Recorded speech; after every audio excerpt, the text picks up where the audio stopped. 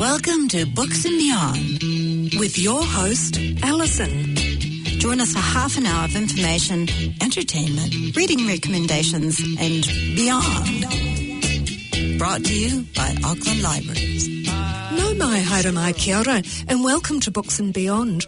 This is your host, Alison, and I'm joined in the studio today by the artist, educator, researcher, videographer, and author, Dr. Bobby Hung, who's also known as Burst. So, kia ora, Bobby. Kia ora, Alison. Thanks for having me. Thanks for coming on the show today. Now, we're on the back of a great event last night.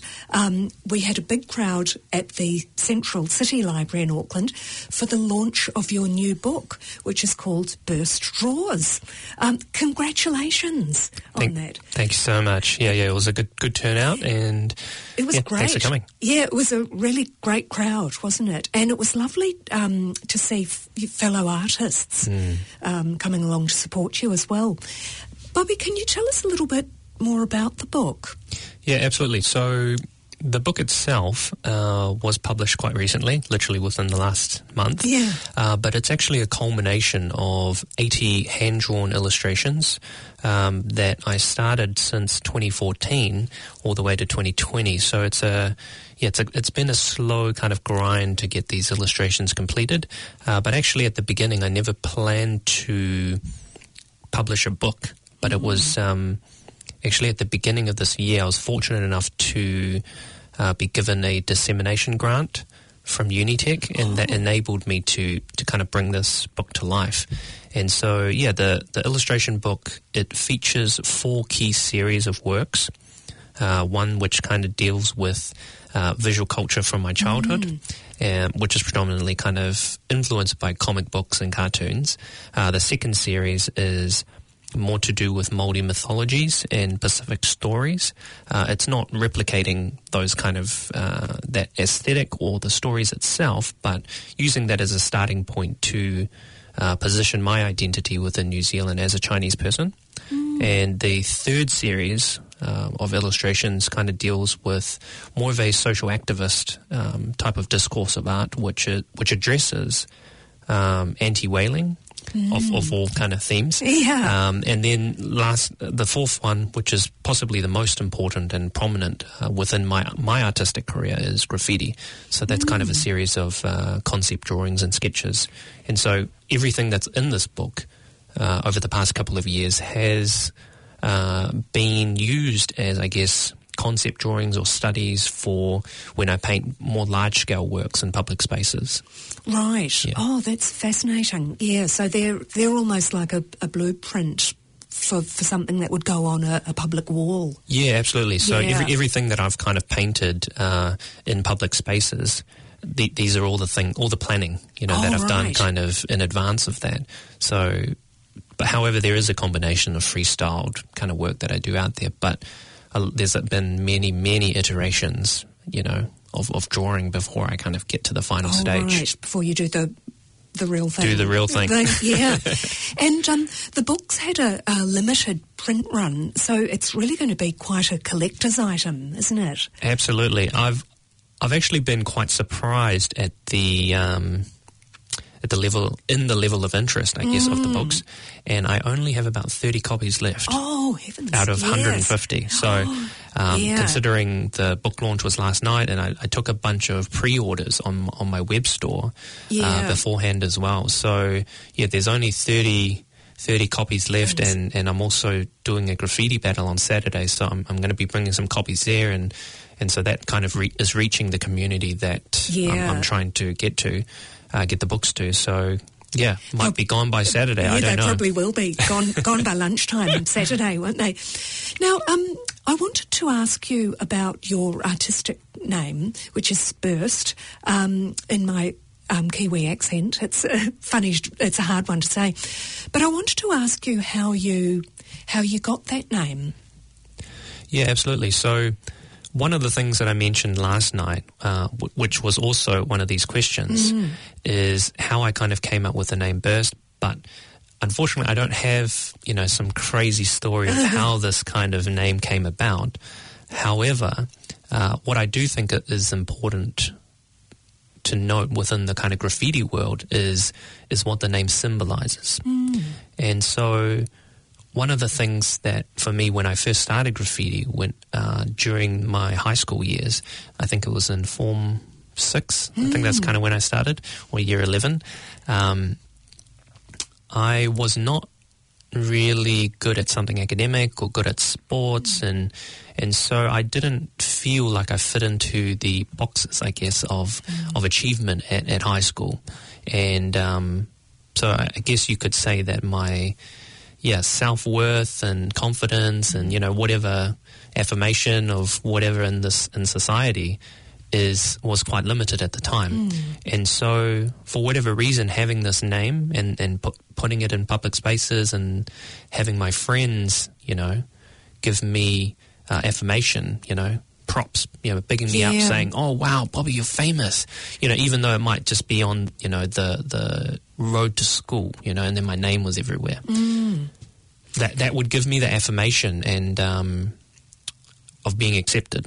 Sounds really validating. It's a psychological thing. Yeah. It's a very psychological thing. And so whenever I go and paint my name Burst, I feel like I'm someone else. It's almost like a form of acting, Yes. and when I'm painting in public spaces and people are looking at me painting, it's almost like I'm doing a performance. Performance art, yeah. It's quite a weird, what's the word, is it exhibitionist? When you like people kind of watching you do stuff. And so I think it's more the symbolic kind of nature of what the word means to me and the identity or the hat that I put on or the person that I become. When I'm Burst, it's quite a different person than Bobby.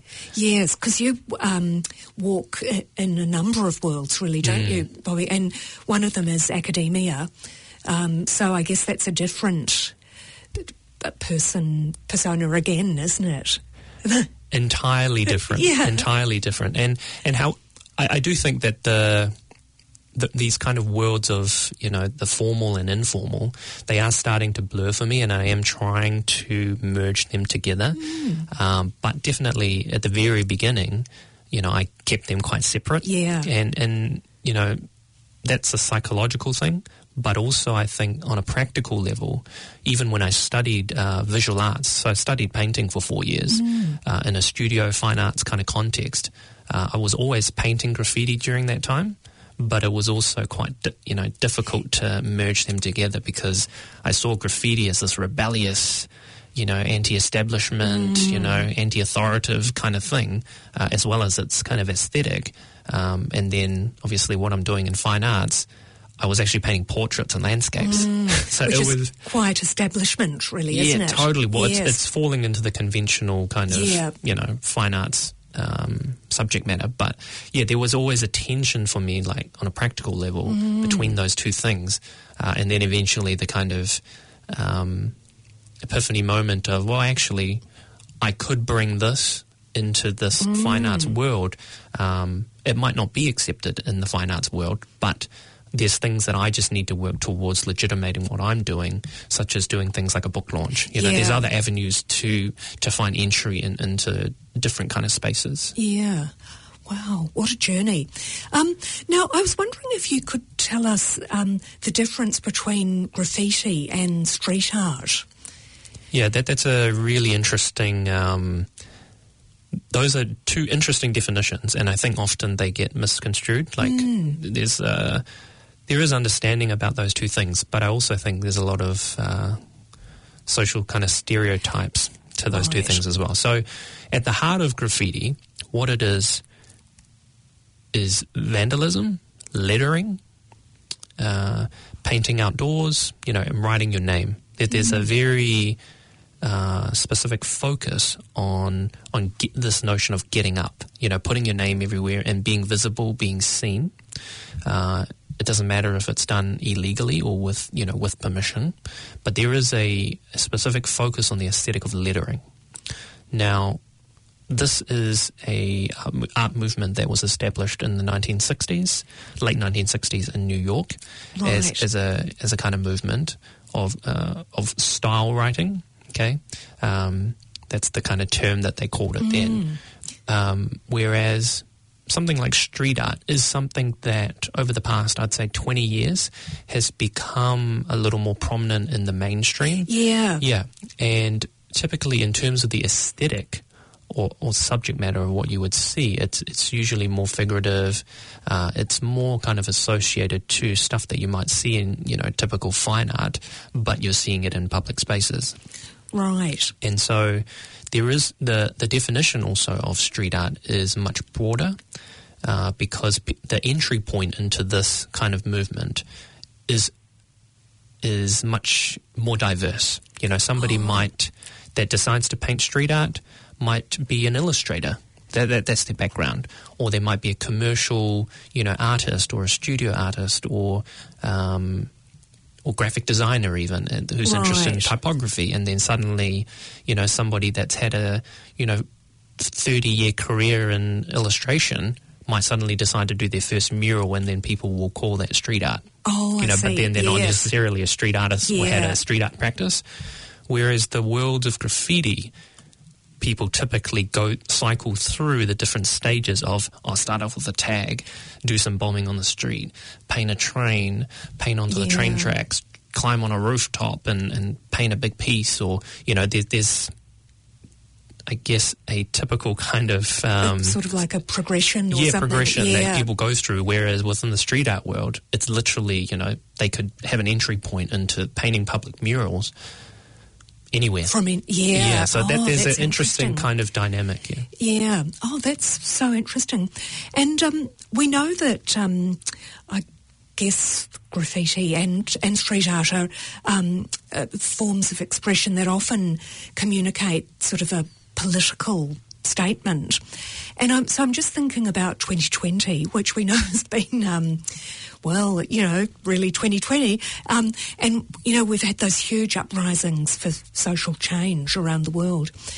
Do you think that the scene has changed this year? So street art, graffiti,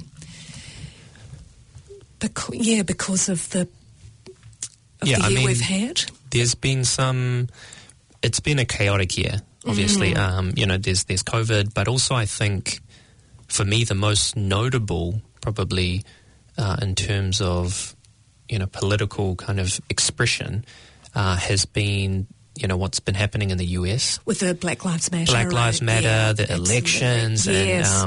And with America being the kind of birthplace of graffiti at least. Oh, yeah. At least what I've seen in my news feed, through social media and things, graffiti and street art has been used as a very powerful kind of platform for expressing, people's views and things. So things definitely have ramped up overseas in America, at least from all the artists and things that I've seen. But I feel like New Zealand is is quite a conservative, relatively safe place. Like we're not seeing artists going out there, doing a lot of political messaging. Right. I think that what happens in New Zealand generally with graffiti and street art is that we're still at the stage of just writing our name, which might seem like quite a primitive thing. And also in terms of like street art, the medium of street art is used really to beautify spaces. Oh, yes. It's not like creating an artwork that's like controversial or something. It's more about using street art or murals to activate spaces and make it more beautiful. Whereas I think in US and places like South America, what they're painting over there is quite different, the discourse of practice. So, I think there's interesting parallels, but I think that I would actually like to see more, controversial political things here in New Zealand, get people talking and spark a conversation, Absolutely. And I think that's probably why people like Banksy is so big, because what he does speaks to such a global audience, and so I would love to see more of that in New Zealand. Yeah. Oh, no, that's interesting. And I guess what you're saying about often street art's used to perhaps beautify or activate spaces here, it's probably is a reflection of the relative freedom that we have. Absolutely, and that's a positive stability. thing. Yeah. That's not. I'm not saying that's a negative thing. So. Yeah, so I mean, it's it's a good thing that we do have that, isn't it? Now, I've often heard the expression old school graffiti, and I was wondering if you could tell us what the difference between old school and new school graffiti is.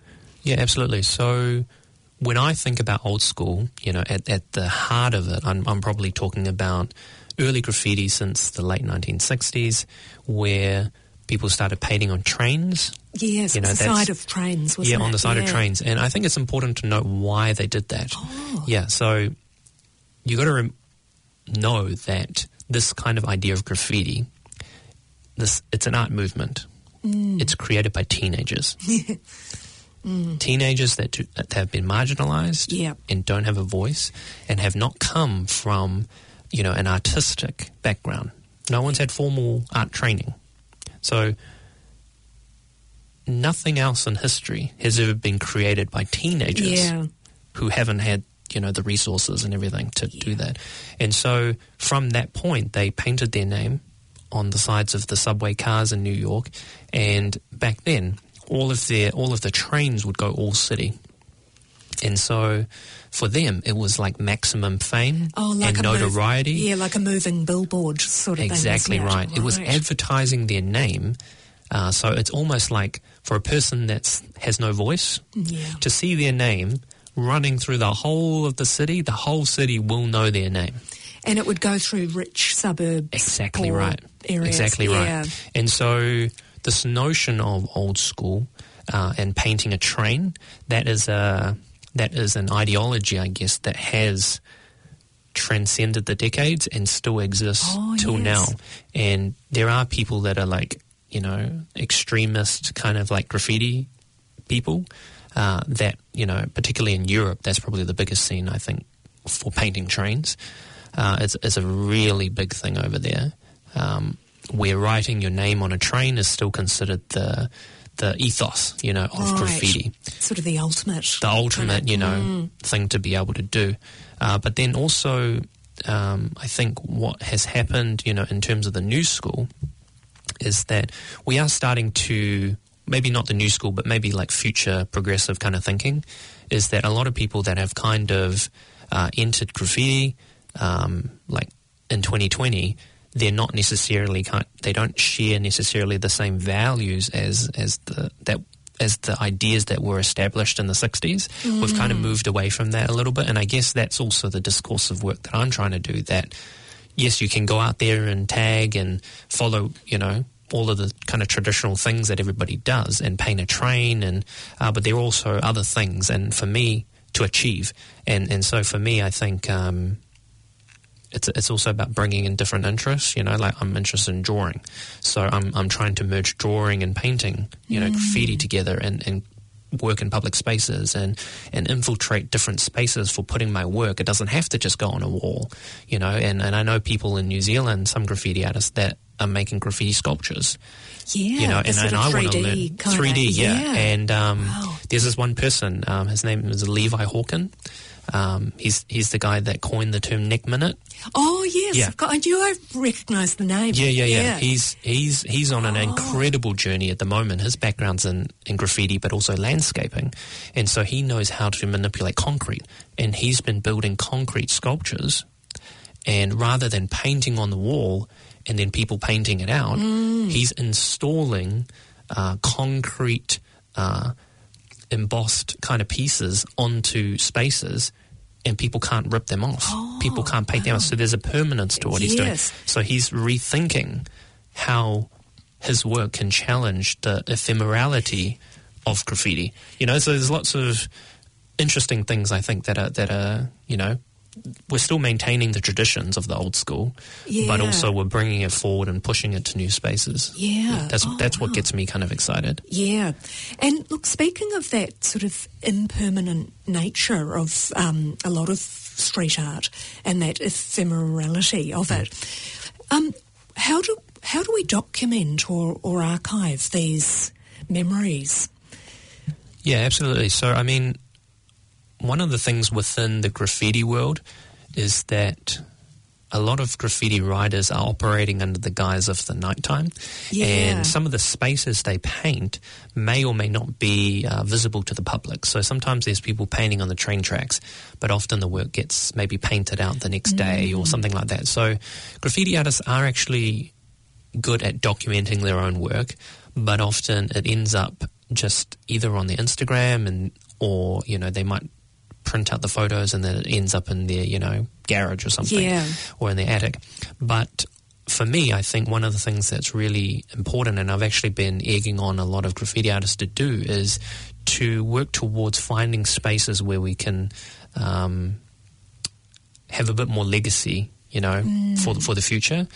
For the future generation kind of coming up, because one day, Instagram might disappear. Yeah, that's right. YouTube might, Facebook might, pull the plug. Yeah, exactly. Yeah, and so whatever people think is permanent online, it might just recycle to another kind of platform. So I've been working really hard with the Auckland Library and the Heritage Collection to deposit a lot of the video work and photos and audio work that I've kind of documented over the past couple of years, to treat the Auckland Library as kind of a repository, that has like longevity. And for me, that's really important because, there is a huge untold story out there throughout the various decades of graffiti in New Zealand, but it just hasn't kind of come to the surface. So over the next couple of years, I'm going to work really hard to try to bring that to light and make it more visible, because there's an incredible story there. Yeah, and we certainly don't want to lose those stories and that history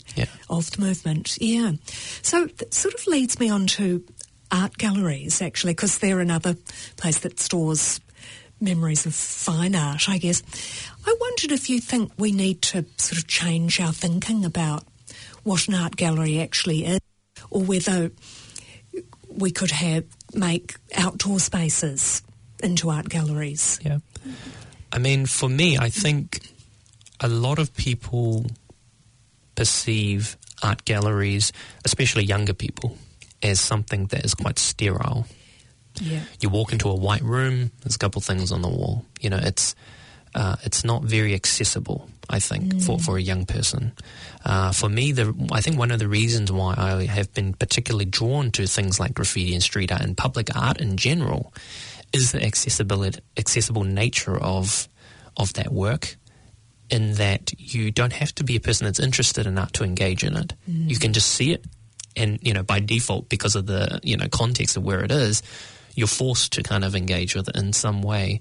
And so for me, I really think that the art world does need a little bit of rethinking.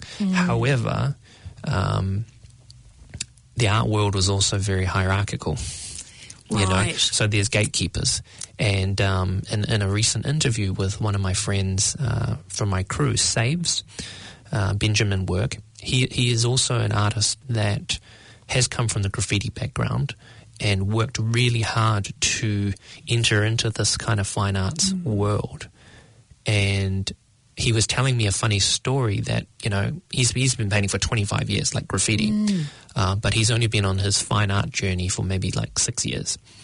And he was telling me a story that when he first kind of got into the fine arts, that, he approached some gallery or something, and he was telling the gallery, I've been painting for 25 years, graffiti, and basically that the gallery didn't care.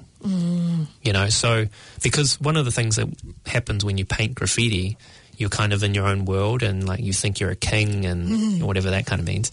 And you're accepted from your peers, and you feel like you've paid your dues and you've done all of these things. But the art world is quite different. So for me, I definitely feel like another thing that I've observed is actually that a lot of fine arts practitioners have started to see the potential of working in public spaces and the accessibility, that their art could reach, how it could reach the audience. So I've actually started seeing studio-based kind of artists working more in public spaces now. Yeah, so I think there is a huge transition happening, and I think in the next 5 or 10 years, you're going to see a lot more public art. Yeah. Oh, and that's got to be a good thing, doesn't it? Yeah. Absolutely.